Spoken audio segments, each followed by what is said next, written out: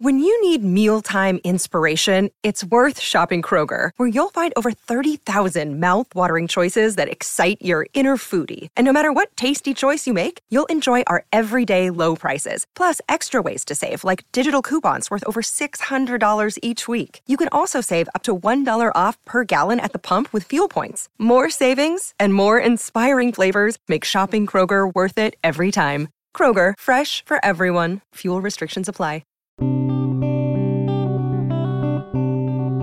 This is First Draft, a dialogue on writing. I'm Mitzi Rapkin. This is a show about craft, the writing life, and the themes that are present in a writer's work. Every interview is a journey. I don't really know where our conversation is going to go, but I do know that it's fascinating every time, and one way or another we seem to get around to what it means to be human, and how through craft that idea is articulated on the page. Thank you for joining me on this literary pilgrimage into the mind of one writer at a time. My interview today is with Andrew Porter, author of the short story collection, The Disappeared. I'm very interested in kind of creating a close connection with the reader and taking the reader through an emotional experience. And I find that the first person really kind of lends itself to that for me. We'll be back with Andrew Porter after these essential words. First, I want to say thank you for listening. The episode you're about to tune into represents 9.5 years of weekly interviews with writers on craft and the literary life. This interview is one piece of an archive of more than 380 conversations that go into depth about how writers create their work and the subject matters that obsess them. And that's why I'm asking you to please support First Draft, a dialogue on writing on Patreon. You can find out more at patreon.com/firstdraftwriters. When you donate to First Draft, you're joining the community of writers and readers who support conversations like the one you are about to hear. You are the scaffolding that holds up this platform that is committed to sharing the insights and challenges of the writing life. And let's be honest, there is so much free content out there. In fact, what you are about to listen to is free to you. But it is not without expense to me, in hard costs and in labor. Don't get me wrong, producing these interviews is a labor of love, but all told, from scheduling, preparation, reading time, interviewing, editing, and finalizing each episode, we're talking about a minimum of 15 hours an episode. There's also equipment and subscriptions to interview platforms and sound transcripts and editing software and hosting services for the sound and a website for the archive. And those things added up are not cheap. And all of this whole entire colossal effort takes a lot of heart and sweat to come to fruition every week. And please understand, I am the entire show from start to finish. I am the editor, the interviewer, the reader, the researcher, the staff. Sometimes the staff doesn't perform as well as I'd like, but I am the only person performing. So why not consider supporting a woman with a dream to share literary wisdom from some of the world's best writers in a podcast platform? I would say with the number of episodes I've produced, which is actually more than in the archive, so more than 400, my track record is pretty stellar. And please beat the odds of having to listen to this message 7 times before you join the First Draft community. Go to patreon.com/firstdraftwriters. As a thank you, my patrons receive access to cuts from the interviews that didn't make it into the final show, ad-free, pitch-free episodes, and writing tips from my guests. You can become a supporter by going to patreon.com/firstdraftwriters. That's patreon.com/firstdraftwriters. Any amount is welcome, but for $6 a month, you receive thank you gifts on a monthly basis. Please stay tuned at the end of the show. I'll offer recommendations on an episode in the archive that is similar to the one you're about to hear. And please rate the show on iTunes and tell everyone you know to subscribe. And thank you mostly for listening and for being here with me today, right now, in this moment. And on to the show. My interview today is with Andrew Porter, author of the short story collection, The Theory of Light and Matter, which won the Flannery O'Connor Award for Short Fiction. His novel, In Between Days, was a Barnes & Noble Discover Great New Writers selection and an IndieBound Indie Next selection. His stories have appeared in One Story, Plowshares, the Colorado Review, the Missouri Review, and the Threepenny Review, among other publications. He is currently a professor of English and director of the creative writing program at Trinity University in San Antonio, Texas. His new short story collection, The Disappeared, contains tales of loss and separation, displacement, and grief. Disappearances of many kinds, literal and figurative, haunt the stories as lives and loves are cut short, youth vanishes, and relationships sever. We began the discussion with me asking Andrew Porter this question.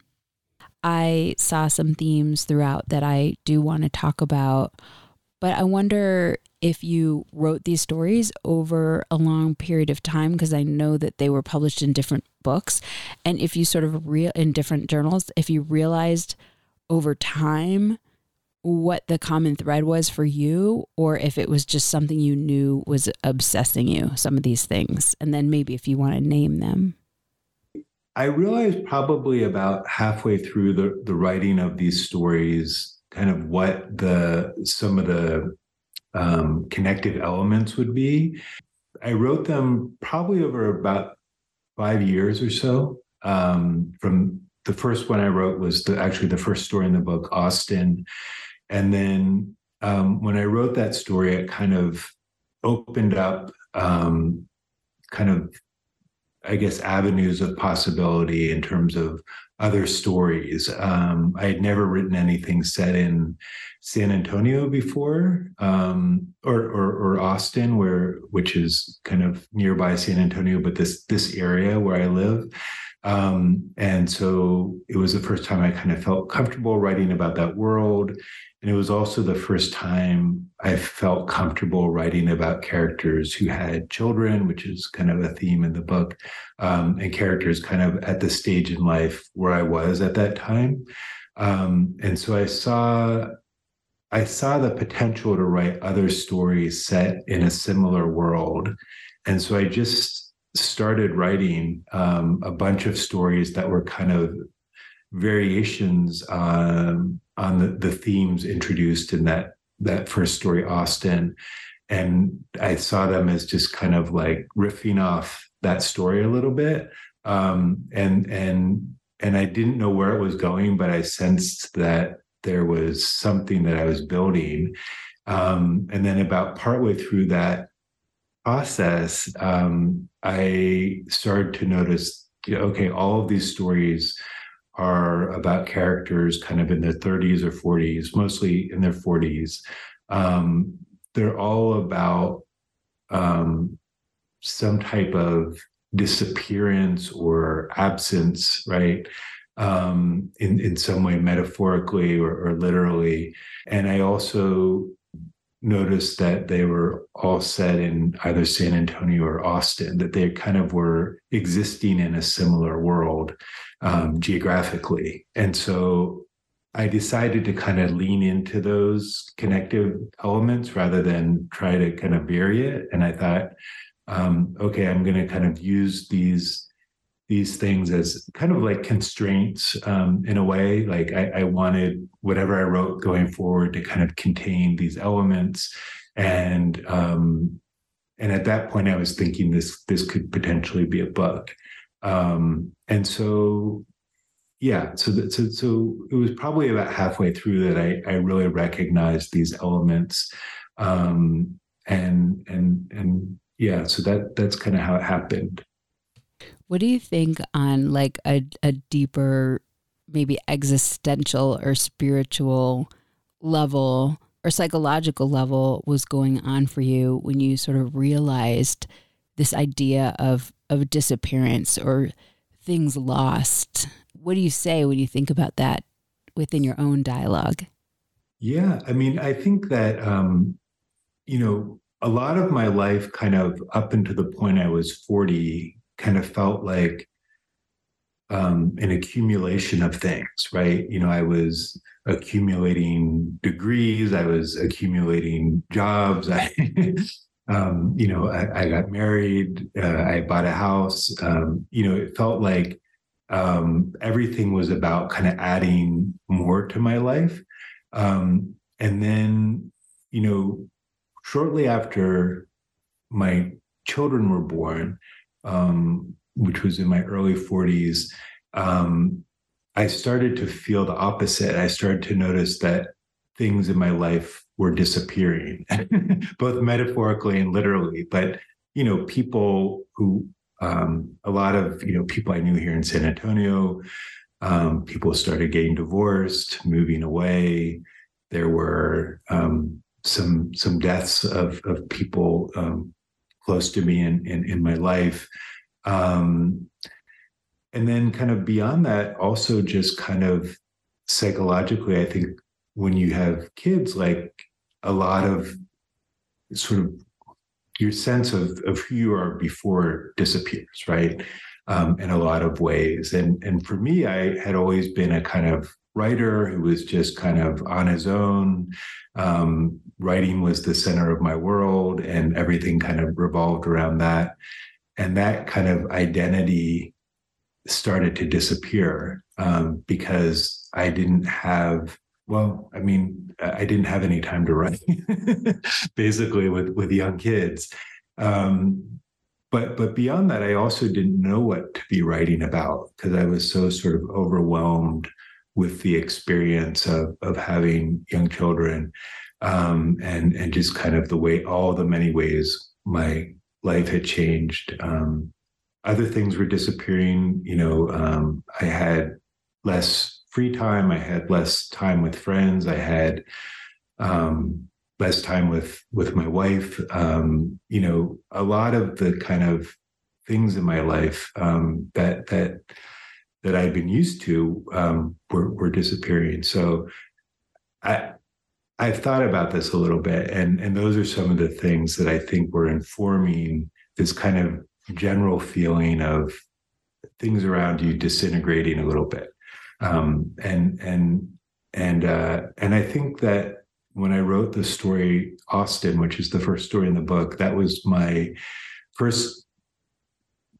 it was the first time I wrote about that feeling without actually knowing kind of what that feeling was yet.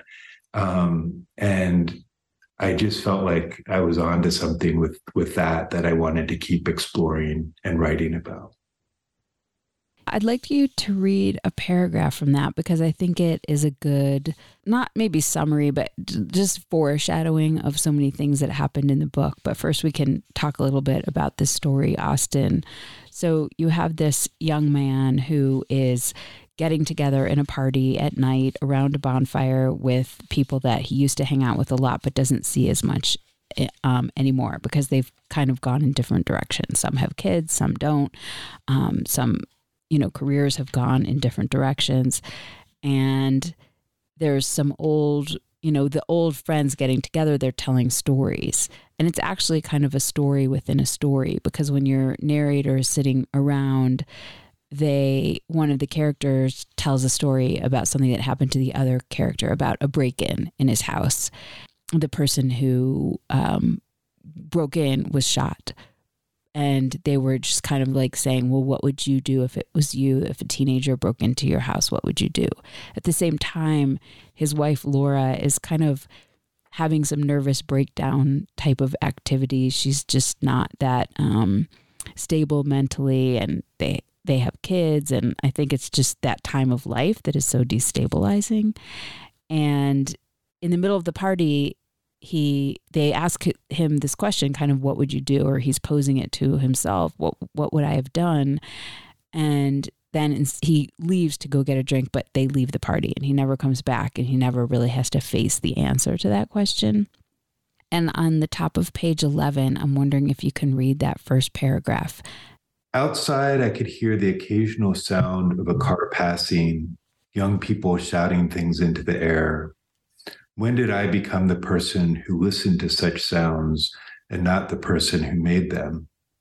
These were the types of questions I often asked myself late at night as I sat there in that chair, sipping on my drink, feeling at peace, but also somehow adrift, somehow disconnected from things, as if I'd been untethered from some larger purpose.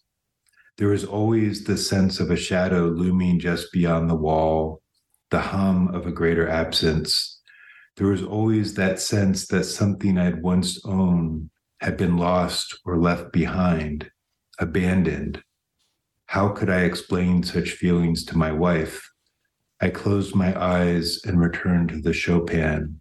It was a different melody now, a nocturne, delicate, lyrical, soft.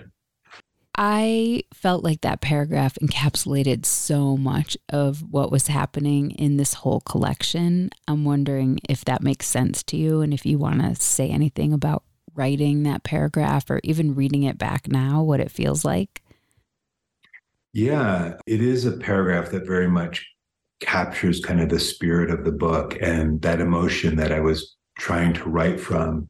And so, as I mentioned, when I wrote this story, it felt like it opened up something in my mind, a way of kind of writing about this.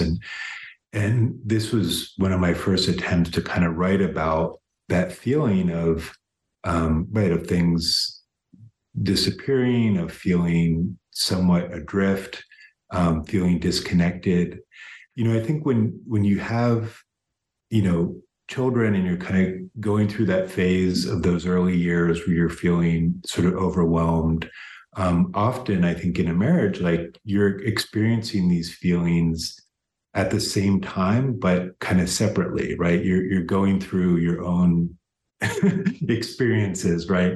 And I think what he feels in that moment is that kind of inability to kind of express these feelings to his wife because he doesn't completely understand them himself. He just feels them, right? And I think the story is partly about a marriage where both the husband and the wife are kind of going through very similar types of experiences of feeling anxiety, feeling overwhelmed, feeling exhausted, feeling frightened, but kind of going through those experiences on their own, right? Even though they're raising the children together and kind of, even though the marriage is intact and everything, there's a kind of sense of them both being sort of on their own in a way.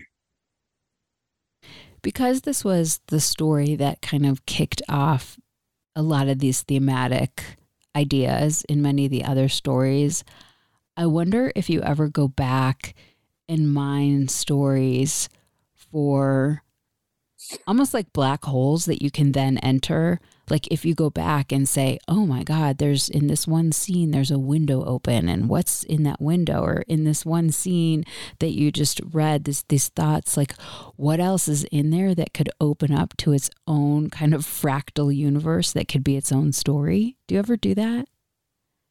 Yeah, definitely. I mean, I really see, when I'm working on a series of stories, I kind of see them often as exploring very similar things in different ways. And I use the word kind of riff, but I think of that a lot of times if I'm kind of trying to write around a particular emotion, and I'll just approach it in different ways from different angles with like slight variations. And so that's why like a number of the stories in the collection are kind of mirrors of each other in certain ways, right? Like a story like Rhinebeck, which is about kind of a couple where a third person is kind of connected to the marriage, that kind of dynamic is also in a story like Vines or a story like Jimina, like all of those stories are kind of like variations on a theme, right? Of this kind of triangulation, of relationships. And so, that is something, I don't know that I do it consciously so much as I kind of feel myself going back into a similar territory. and doing it in a different way. I've done that my whole writing life. I would go through periods where I would kind of write like brother sister stories or something, and I would just keep kind of going back, and I would take something from a previous story and an element of it, and then use that as kind of the thing I wanted to explore in the next story, right? But they're all kind of in dialogue with each other, if that makes sense. I noticed when you read that paragraph again that I didn't really think about when I read the book was it had the word nocturnal in it. And when I was taking notes after I read your collection, I kind of realized that not exclusively by any means, but I felt like a majority of the conversations that happened between characters happened at night. That's really interesting. I hadn't thought about that, but it's true. There are, I mean, now that you're mentioning that, that's really true. I guess kind of my explanation for that might be that, that's when I think of like my own marriage, like that's when my wife and I talk a lot. And just because the day is busy and filled with lots of things to do and lots of chaos, but it's usually at night, and particularly during those years when our children were really young, like, when I remember like putting them down to sleep and then, just opening a bottle of wine and finally getting to like talk to each other. And so I think that that's maybe where a lot of that was coming from, was that those were kind of periods of kind of calm or stillness, and one of the few kind of periods of calm and stillness in our lives were kind of the evenings, like having the hour or so, kind of like described in that paragraph, the hour and so before you fall asleep, to just kind of be together and talk and kind of share what's going on. I think too that in your stories, they are not hours of peace. Like they are hours of reckoning with one's own shortcomings or fears or the areas of the relationship that aren't really working. And I was just thinking as I was reading that about the energy of night and how it can be like fun and dynamic, like you say in that first paragraph. Like, why aren't I the one out there making the sounds? Like, why aren't I the one at the rave dancing? But then at the same time, it's like we somehow make it through the day, and all the things that are unsettling within us just kind of purge out in the evenings. Right. Yeah. I mean, and often, right, it's a period of kind of venting, if something's been building up all day, or finally like talking about that thing that happened that day that's really gotten under your skin. Right. So it becomes that as well. Right. And I think that's why a lot of the kind of, as you were saying, a lot of the kind of confrontations that happen in the story also happen at night. Right. And that's when some of the greatest tension arises as well. I mean, even if it on some level was unconscious, I mean, it makes sense, obviously, for parents, of course, raising kids, that night is when happen. Even when you don't have kids, you go to work all day, you talk over dinner, it becomes early evening, late evening. But it's also something I think for fiction writers to think about, like how do you match the time of day with the energy of what's going on in your story? I don't know if you ever talk about that as a teacher. Yeah, I don't know that I have actually, but it's really interesting, now that you're mentioning it, because it's really true, right? Like there are conversations you have that are morning conversations, and then there are conversations you have that you would only have at night, right? And it's really true. Like the time of day has a big effect on kind of the feel of a particular type of conversation, right? Like a morning fight is going to feel different than a nighttime fight, right? They're going to be often different types of fights, right? Or an afternoon fight. And same with other types of conversations. It's really interesting to think about. I haven't talked about that, but maybe now I will. I think also for craft, what could be interesting is putting the wrong kind of fight in the wrong time. Like that it can add maybe even more tension, that the morning fight that happens at night or the afternoon fight that happens in the morning might bring extra outside tension to the situation that you don't have to name, but that the reader can feel. Right. Having to have a particular, just because of the circumstances, having to have a conversation that's maybe a more natural nighttime conversation, having to have that in the morning, right? Because of whatever circumstance could be interesting, right? Kind of forcing the characters to almost have an unnatural type of conversation. Yeah. There's a lot of wine in your book. Well, I associate that also with that period of my life. Yeah, maybe you can get a sponsorship by a vineyard for your book. But I mean, I think that was like for those years. I mean, it's interesting, like that's not like a ritual anymore more for my wife and myself, but it was during those years because I think that they were just it was so overwhelming, and we would really have like about maybe 1 hour from when the kids go down to we're just so exhausted and had to go to sleep. And it's like, we just wanted to have a glass of wine and talk or watch a show or something, but it was kind of like how we came down. Right.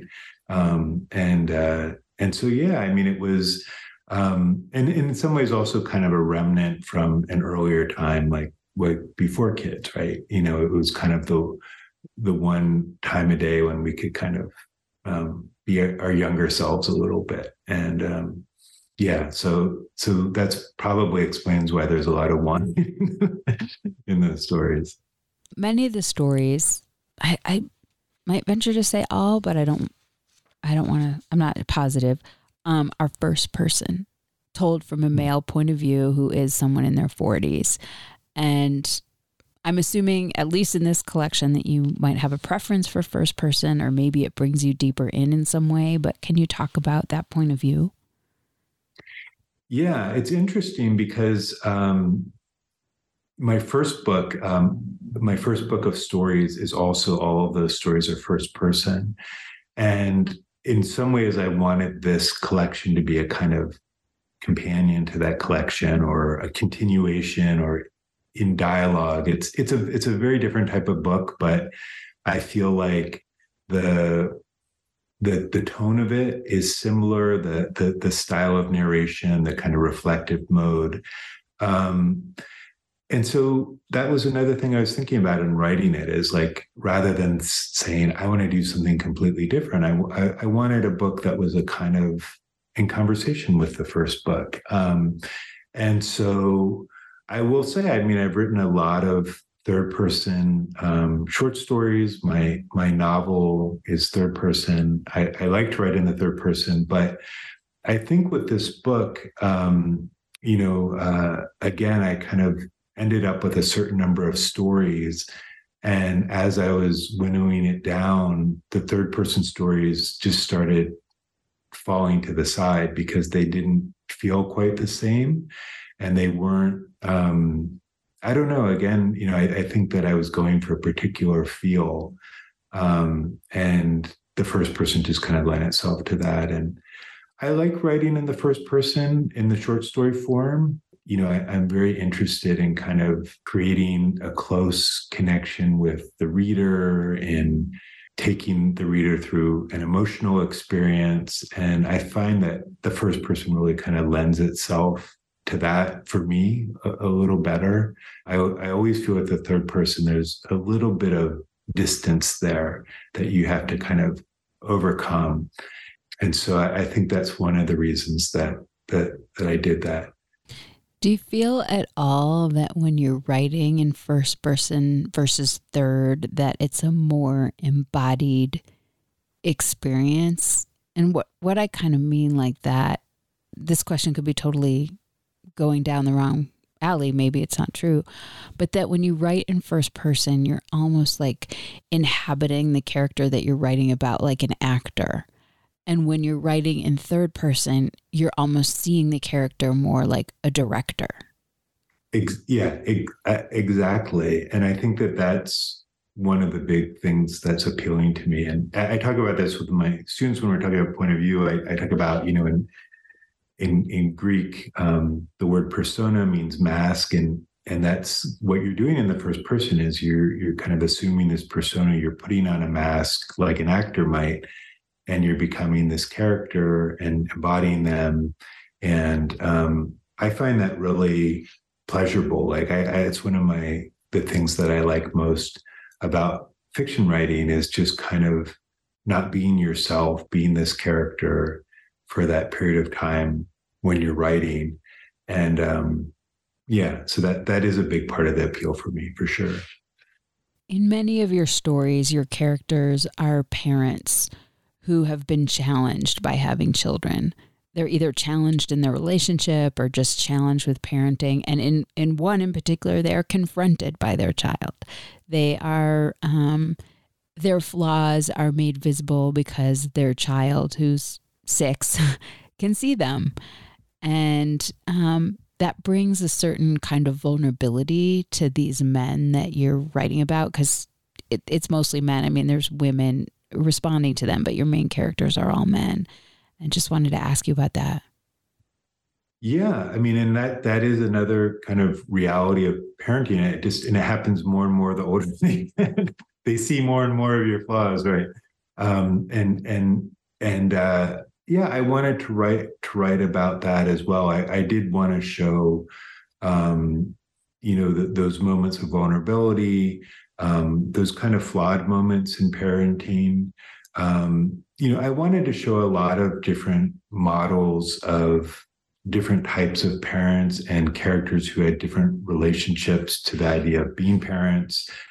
Even some of the characters who don't have children, the idea of parenthood is kind of something that's on their mind and a reality in their life, something that they think about.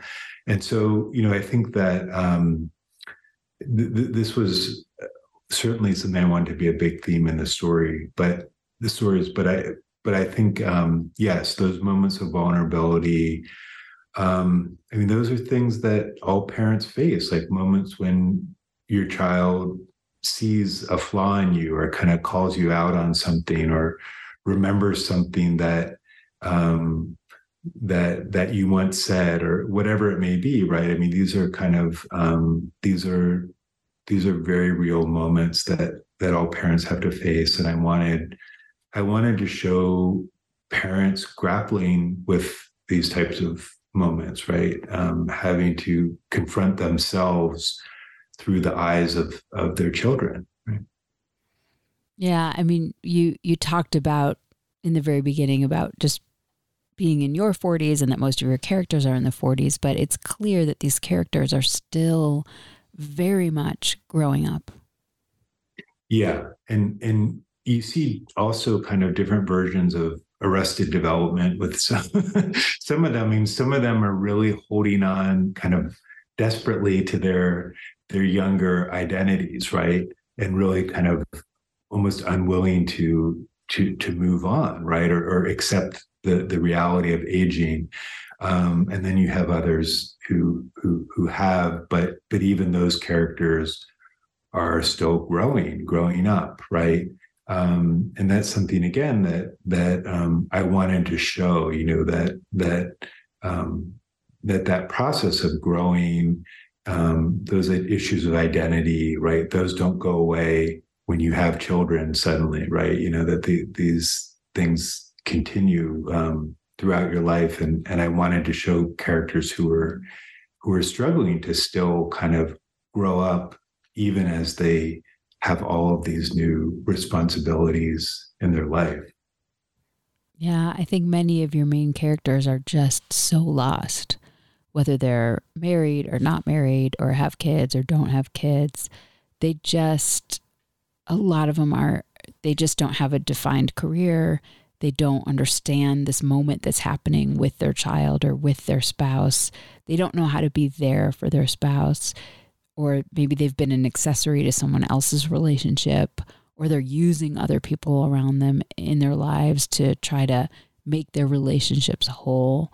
So there's this really large sense of a lack of inner knowing, like cushioned with that loss from childhood, that loss from being young, that loss of just being so scared in the world at that age when you just don't know what you're supposed to be doing.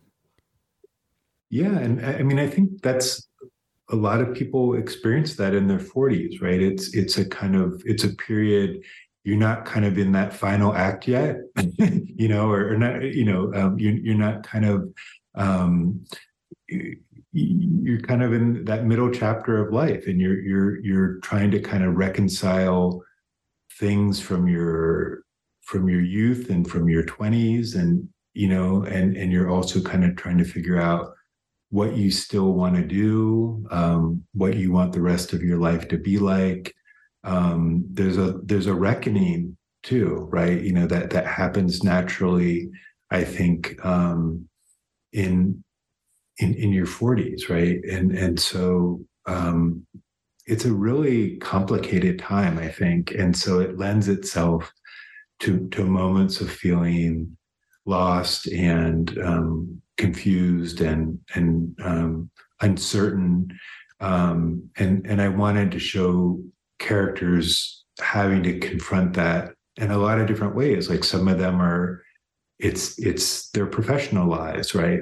That's the source of unhappiness, or what's making them feel lost. In other cases, it's their relationships. In other cases, it's their relationships with their children, right? But a lot of them are confronting any number of kind of issues that are making them feel somewhat directionless in their life. Yeah. I think too that there's this idea in many of your stories that when they try to get back together with their old friends, it just doesn't work. They don't have as much in common. But you also have a story that you mentioned earlier called Rhinebeck. So in Rhinebeck, I think is an example of a character who is really holding on to old friends. I mean, they're all holding on to each other. It's really a triad. It's Richard, Rebecca, and David, and they all went to college together, and they left New York City and moved up to Rhinebeck, and Rebecca and David got married and owned a restaurant. And you get the sense that they can't really have their relationship without Richard. He comes into the restaurant. He is a strong support for both of them, and they really have this really strong bond. And Richard never could commit. He didn't have really a girlfriend or a wife. He was just part of their unit. And they're talking about moving to Austin and opening a restaurant. And there's some question in the beginning if he'll go with them because they are just such a unit. But as the story goes on, we see fractures in the relationship between Rebecca and David. We learn about that Richard and Rebecca had a moment in college before David and Rebecca got together. And when they talk about moving, there's this sense that on one hand, they have to get away from Richard to save their marriage. And on the other hand, they might not be able to save it without him. And, he has to make a decision about what he wants to do in the end. But you often maybe think, or maybe I mistakenly think, that if you make it with friends, like from your 20s to your 40s, that you're going to make it forever. And that might not be the case in this story. I mean, there's more going on besides that, but just wanted to give you some space to talk about that story more. Yeah. I mean, that's a kind of interesting type of relationship that I've observed, kind of throughout my 20s and 30s and 40s. You see, and I've both been the person kind of in the relationship where there's been a kind of third person attached. And then I've also been the kind of third wheel character on another, in another relationship. But the idea that there, like a lot of couples will have a kind of close friend attached to the couple that they're both kind of close with separately. And that's the relationship I really want to explore, this idea of both of them having kind of separate relationships with this friend, but also feeling that in many ways he was what kept them together, right? That their relationship kind of worked because of his presence, right? And so it's a really interesting kind of codependency. And, you know, they're having to face the fact that they need to either break up with him essentially, or at the same time, you know, they fear what will happen if he's no longer in their life to their own marriage, right? Will they be able to have the same type of happy marriage without him being kind of a daily part of their lives? So I just found that kind of codependency really, those types of situations really kind of fascinating, because I think they really do exist. But again, that's something that also, as you were saying, like that happens in your 40s, is that friends from college, right? Those relationships really get tested during that period. People, you know, friendships from your 20s, right? You kind of either make it through, and if you do make it through like into your 40s and late 40s and 50s, like you're pretty much going to be friends for life probably. But it's a kind of, again, there's a testing of those relationships because people's lives change pretty radically during that period, you know, in a lot of cases, right? There, and sometimes friendships can't really withstand, you know, those changes. And so I wanted this to be, again, this was a couple who kind of, they'd reached a certain point and they wanted to make a move for their marriage. They wanted to also make one last kind of professional move, right? And this was now going to force them to confront this kind of strange relationship they've been in, you know, for many, many years. When you were done writing that story, did it make you think differently about the questions that you went in with? Yeah, I mean, that story was one of the hardest to write. That took me several years to write, and I wrote probably about 70 pages or so of content about this relationship. And I wrote it in a kind of nonlinear way, and I was just exploring all the different periods of this relationship. And I wrote far more scenes than kind of made it into that story. And I had the hardest time kind of knowing how to end it. And so, you know, I think, right, the opening of a story always kind of introduces some questions, and your ending has to in some way confront those questions. And I wasn't quite sure how things were going to be left, except that the more that I worked on it, and I guess this is a bit of a spoiler, but the more that I worked on it, the more I realized that this wasn't going to be tenable long term. Like they were going to have, there was going to have to be a natural break, and it was probably going to be the healthiest thing for all of them, right? And that they all, on some subconscious level, maybe realized that this was something that needed to happen, right? And so that kind of breaking up had to occur. But it took me the longest time to figure out how to end it, and to figure out how I was going to do that in a way that felt satisfying and felt true. You know, I wanted it to not be a neat ending. I wanted there to be some kind of unresolved elements, some unresolved questions. I wanted it to still feel a little bit kind of messy. So it was really hard. That story was really hard for me. Do you feel any of those similar feelings about the collection? Not necessarily that it was hard to write for years, but just that you came in with certain ideas. I mean, you said in the beginning of our conversation that about halfway into writing a bunch of these stories, you realized kind of what was obsessing you and what was interesting to you.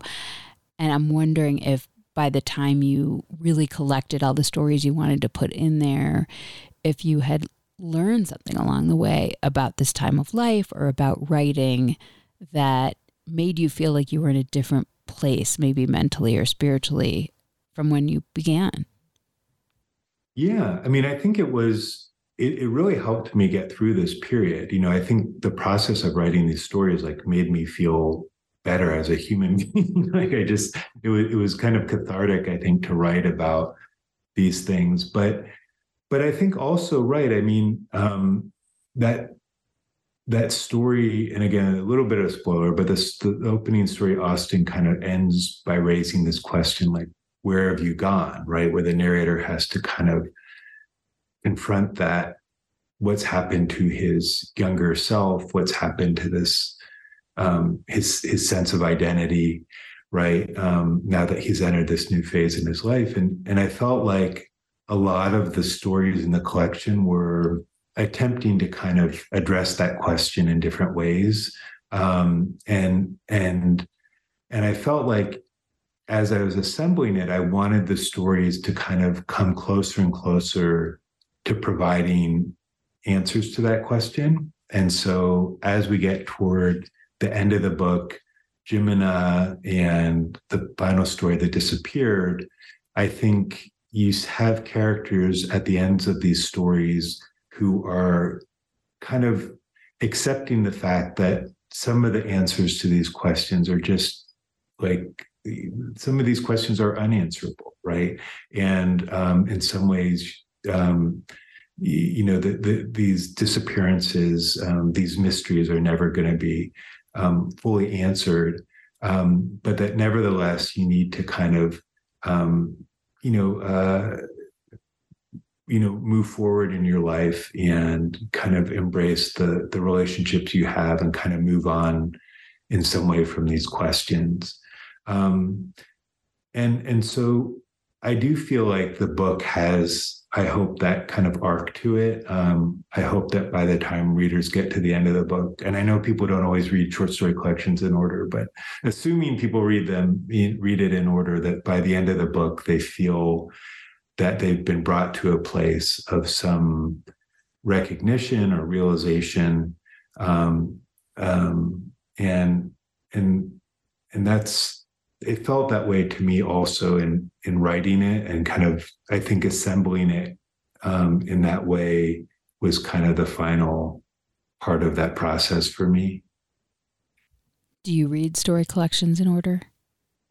I don't always, I have to admit. I do often jump around, but my feeling is that even if you don't read a collection in order, that the arc of the collection, you still feel that, that you kind of sense, because you're aware of where different stories are in the book. So even if you read them out of order, by the end of the experience of reading the book, you can still often feel the arc of the book, right? When you think of all of the stories together. And so I feel like it's still important, even though that some readers are just not going to read things in order.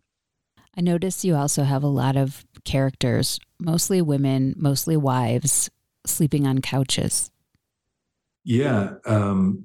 I think, again, that was drawing from kind of my experiences when our children were young. I think we both slept on the couch a lot, just because, again, you would it'd be the end of the day, and you would, have a couple of sips of wine, and you would lie back on the couch, and the next thing you knew, you were waking up, and it was 3 a.m, and you'd fallen asleep on the couch. But yeah, I mean, I think that was also kind of, again, a kind of, too, I think on some level, a metaphor for this period where you're like, I don't know. I mean, you're not sleeping in the places you used to sleep, right? You're kind of in the trenches, and you're kind of you're falling asleep wherever you can. I think too of like my own life and periods where like, I mean, there was a period where we would all, I have two children, and we would all often sleep in like different rooms, different nights. And you just, one night you'd find yourself sleeping in your son's bed, and he would be sleeping, in his sister's room. And, it just, it felt like there was just a period in our life where it was like that. And so, I don't know. I think that that's probably why those images were in the stories a lot. It also feels kind of like an interstitial space, especially at night. It's like not where you're supposed to be, but you're just kind of moving between these worlds, and it makes sense. Yeah, right. And you're kind of, in a way, you're kind of right in a pot. You're kind of stuck between those worlds when you're sleeping in that place, right? And it's a kind of unnatural place for you to be, but it is right, kind of an in-between place. Can you read a passage from an author that speaks to you or influenced you as a writer? Yes. I'm going to read from the final paragraph of a story called Pet Milk by Stuart Dybek. And this is from his collection, The Coast of Chicago, which I was thinking about a lot when I was writing this book. To give a little context, you have a kind of young couple who's recently graduated from college, and they're kind of that year out of college and dating, but realizing that their lives are going to take them in different directions. And they've had some drinks and are coming home on the L train in Chicago and kind of kissing on the train. And this is just a description of that. The train was braking a little from express speed, as it did each time it passed a local station. I could see blurred faces on the long wooden platform watching us pass, businessmen glancing up from folded newspapers, women clutching purses and shopping bags. I could see the expression on each face momentarily arrested as we flashed by. A high school kid in shirt sleeves, maybe 16, with books tucked under one arm and a cigarette in his mouth, caught sight of us. And in that instant before he disappeared, he grinned and started to wave. Then he was gone, and I turned from the window back to Kate, forgetting everything, the passing stations, the glowing late sky, even the sense of missing her. But that arrested wave stayed with me. It was as if I were standing on that platform with my school books and a smoke on one of those endlessly accumulated afternoons after school, when I stood almost outside of time, simply waiting for a train. And I thought how much I'd have loved seeing someone like us streaming by. And so, that in that story, you have that, that kind of character who's catching a glimpse of like a younger version of themselves in someone else. And that's a lot of what, I think this book is about, is characters kind of having to confront younger versions of themselves. And I'm very interested in that type of idea. And I think that paragraph is a kind of example of something an idea that I find really fascinating. Can you read something you wrote? Maybe it was tricky or hard or changed a lot from the first draft, or was something you liked? Yeah, this is I'll explain why this was tricky after I read it, but this is from the final story, The Disappeared. And I'll read it, and then I'll just kind of explain why I chose it. As I stood out on the balcony beside the studio where I teach, my worried students staring out at me through the glass window, Antoinette went over everything she knew, how Daniel had been missing for almost 48 hours, how the last contact she'd had with him directly was the morning of his last solo excursion, a phone call he'd made for her from his motel room in Yucca Valley, and how the search and rescue mission had so far turned up nothing, not even a footprint or a water bottle or an item of clothing from the trail he'd been hiking on. All they'd found was his Subaru, untouched, parked in the Cottonwood Visitor Center near the trailhead to the 49 Palms Oasis Trail, his cell phone locked in the glove box. She then explained that the main reason she'd called me was because she knew I was one of Daniel's closest friends, that he talked about me all the time, and that she thought I'd want to know. She also said that a group of his Austin friends, as well as his family from Houston, were getting together that weekend to share information and have a kind of prayer vigil. If I wanted to join them, she said, I was welcome. And so the writing of that paragraph wasn't necessarily that difficult, but the story was difficult for me in certain ways. And in the early drafts of this story, it's about a kind of character, as that paragraph implies, a guy whose friend goes missing on a hiking trail in Joshua Tree, and is never found. And in the early drafts of that story, I had the character, the friend, not go missing, but actually die of cancer. And so it was a much more kind of final type of disappearance. And it was a very clear disappearance. There was no question what had happened to him.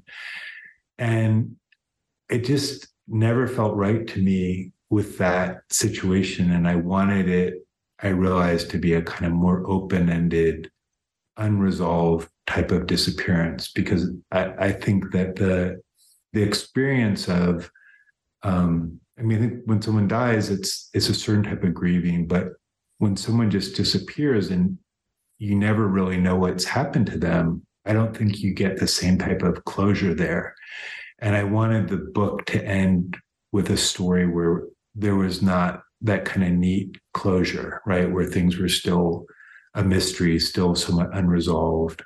It felt important to me, that the book end in that way. And so it took me a long time to kind of come around to a different type of situation. And so a lot of the story I was able to keep because it was still about grieving, and it was, and so forth. But it was, I wanted to change that plot point. And so that paragraph was one of the ones I changed to kind of incorporate the new storyline. Where do you write? I write in my bedroom, kind of looking out through windows on my backyard. What do you do, or where do you go to get away from writing? I mostly hang out with my kids when I'm not writing, but if I have free time, I still love to go to a coffee shop and read. I love to go to art galleries by myself and wander around. Those are things I love to do. Who do you show your work to first to get feedback? My wife. She's always been my first reader, at least as long as we've been together. And she gives me very decisive answer, assessments of whatever I've written. It's she doesn't mess around. It's just very like either this is done or the ending doesn't work, or it's very clear and always correct. How have you dealt with rejection? As a young writer, I did not deal with it well at all. I was very sensitive, kind of ridiculously sensitive. But at this point in my life, and for many years now, rejection really doesn't faze me. It's so woven into the fabric of the writing life. It doesn't have any impact. But as a young writer, that was a different situation. What is your favorite word? Luminous, or really anything with that, like illuminated or lucent, because with light in it. But I love the word luminous. Yeah. Well, thank you so much for sharing this time with me. I'm so appreciative. Thank you so much. This has been an absolute delight. I've been looking forward to this, and it was just a pleasure talking to you. If you like today's show with Andrew Porter, author of the short story collection The Disappeared, check out my interview with Antonia Nelson on her collection Funny Once. We talked about fiction as a dream, being possessed with a story idea, and how teaching makes her a better writer. You can find that interview in the entire First Draft archive of more than 400 interviews at firstdraftwriters.com. You can stay tuned at First Draft on social media on Facebook, Twitter, and Instagram. Just look for First Draft ADOW. You can email me at firstdraftwriters@gmail.com anytime. Remember, there are plenty of extras for becoming a member and donating to First Draft, including access to pitch-free, ad-free content, as well as cuts from the interviews that didn't make it into the final show, writing tips from my guests, books, and more. Join me as I reach for honesty, vulnerability, connection, curiosity, and insights on craft with each episode. I can't tell you enough how much each and every single dollar counts to keeping this show alive. The first tier of support is just $6 a month, so please go to patreon.com/firstdraftwriters. Coming up in the next few months on First Draft, interviews with Mona Simpson, Abraham Verghese, and Sebastian Barry. I want to send out a huge thank you to my patrons for making this interview happen. Your support makes First Draft, a dialogue on writing, a reality every week. Please stay healthy and safe. The theme music for First Draft was produced and performed by Murph Mahaffey. I'm your host and producer, Mitzi Rapkin. Thank you for listening.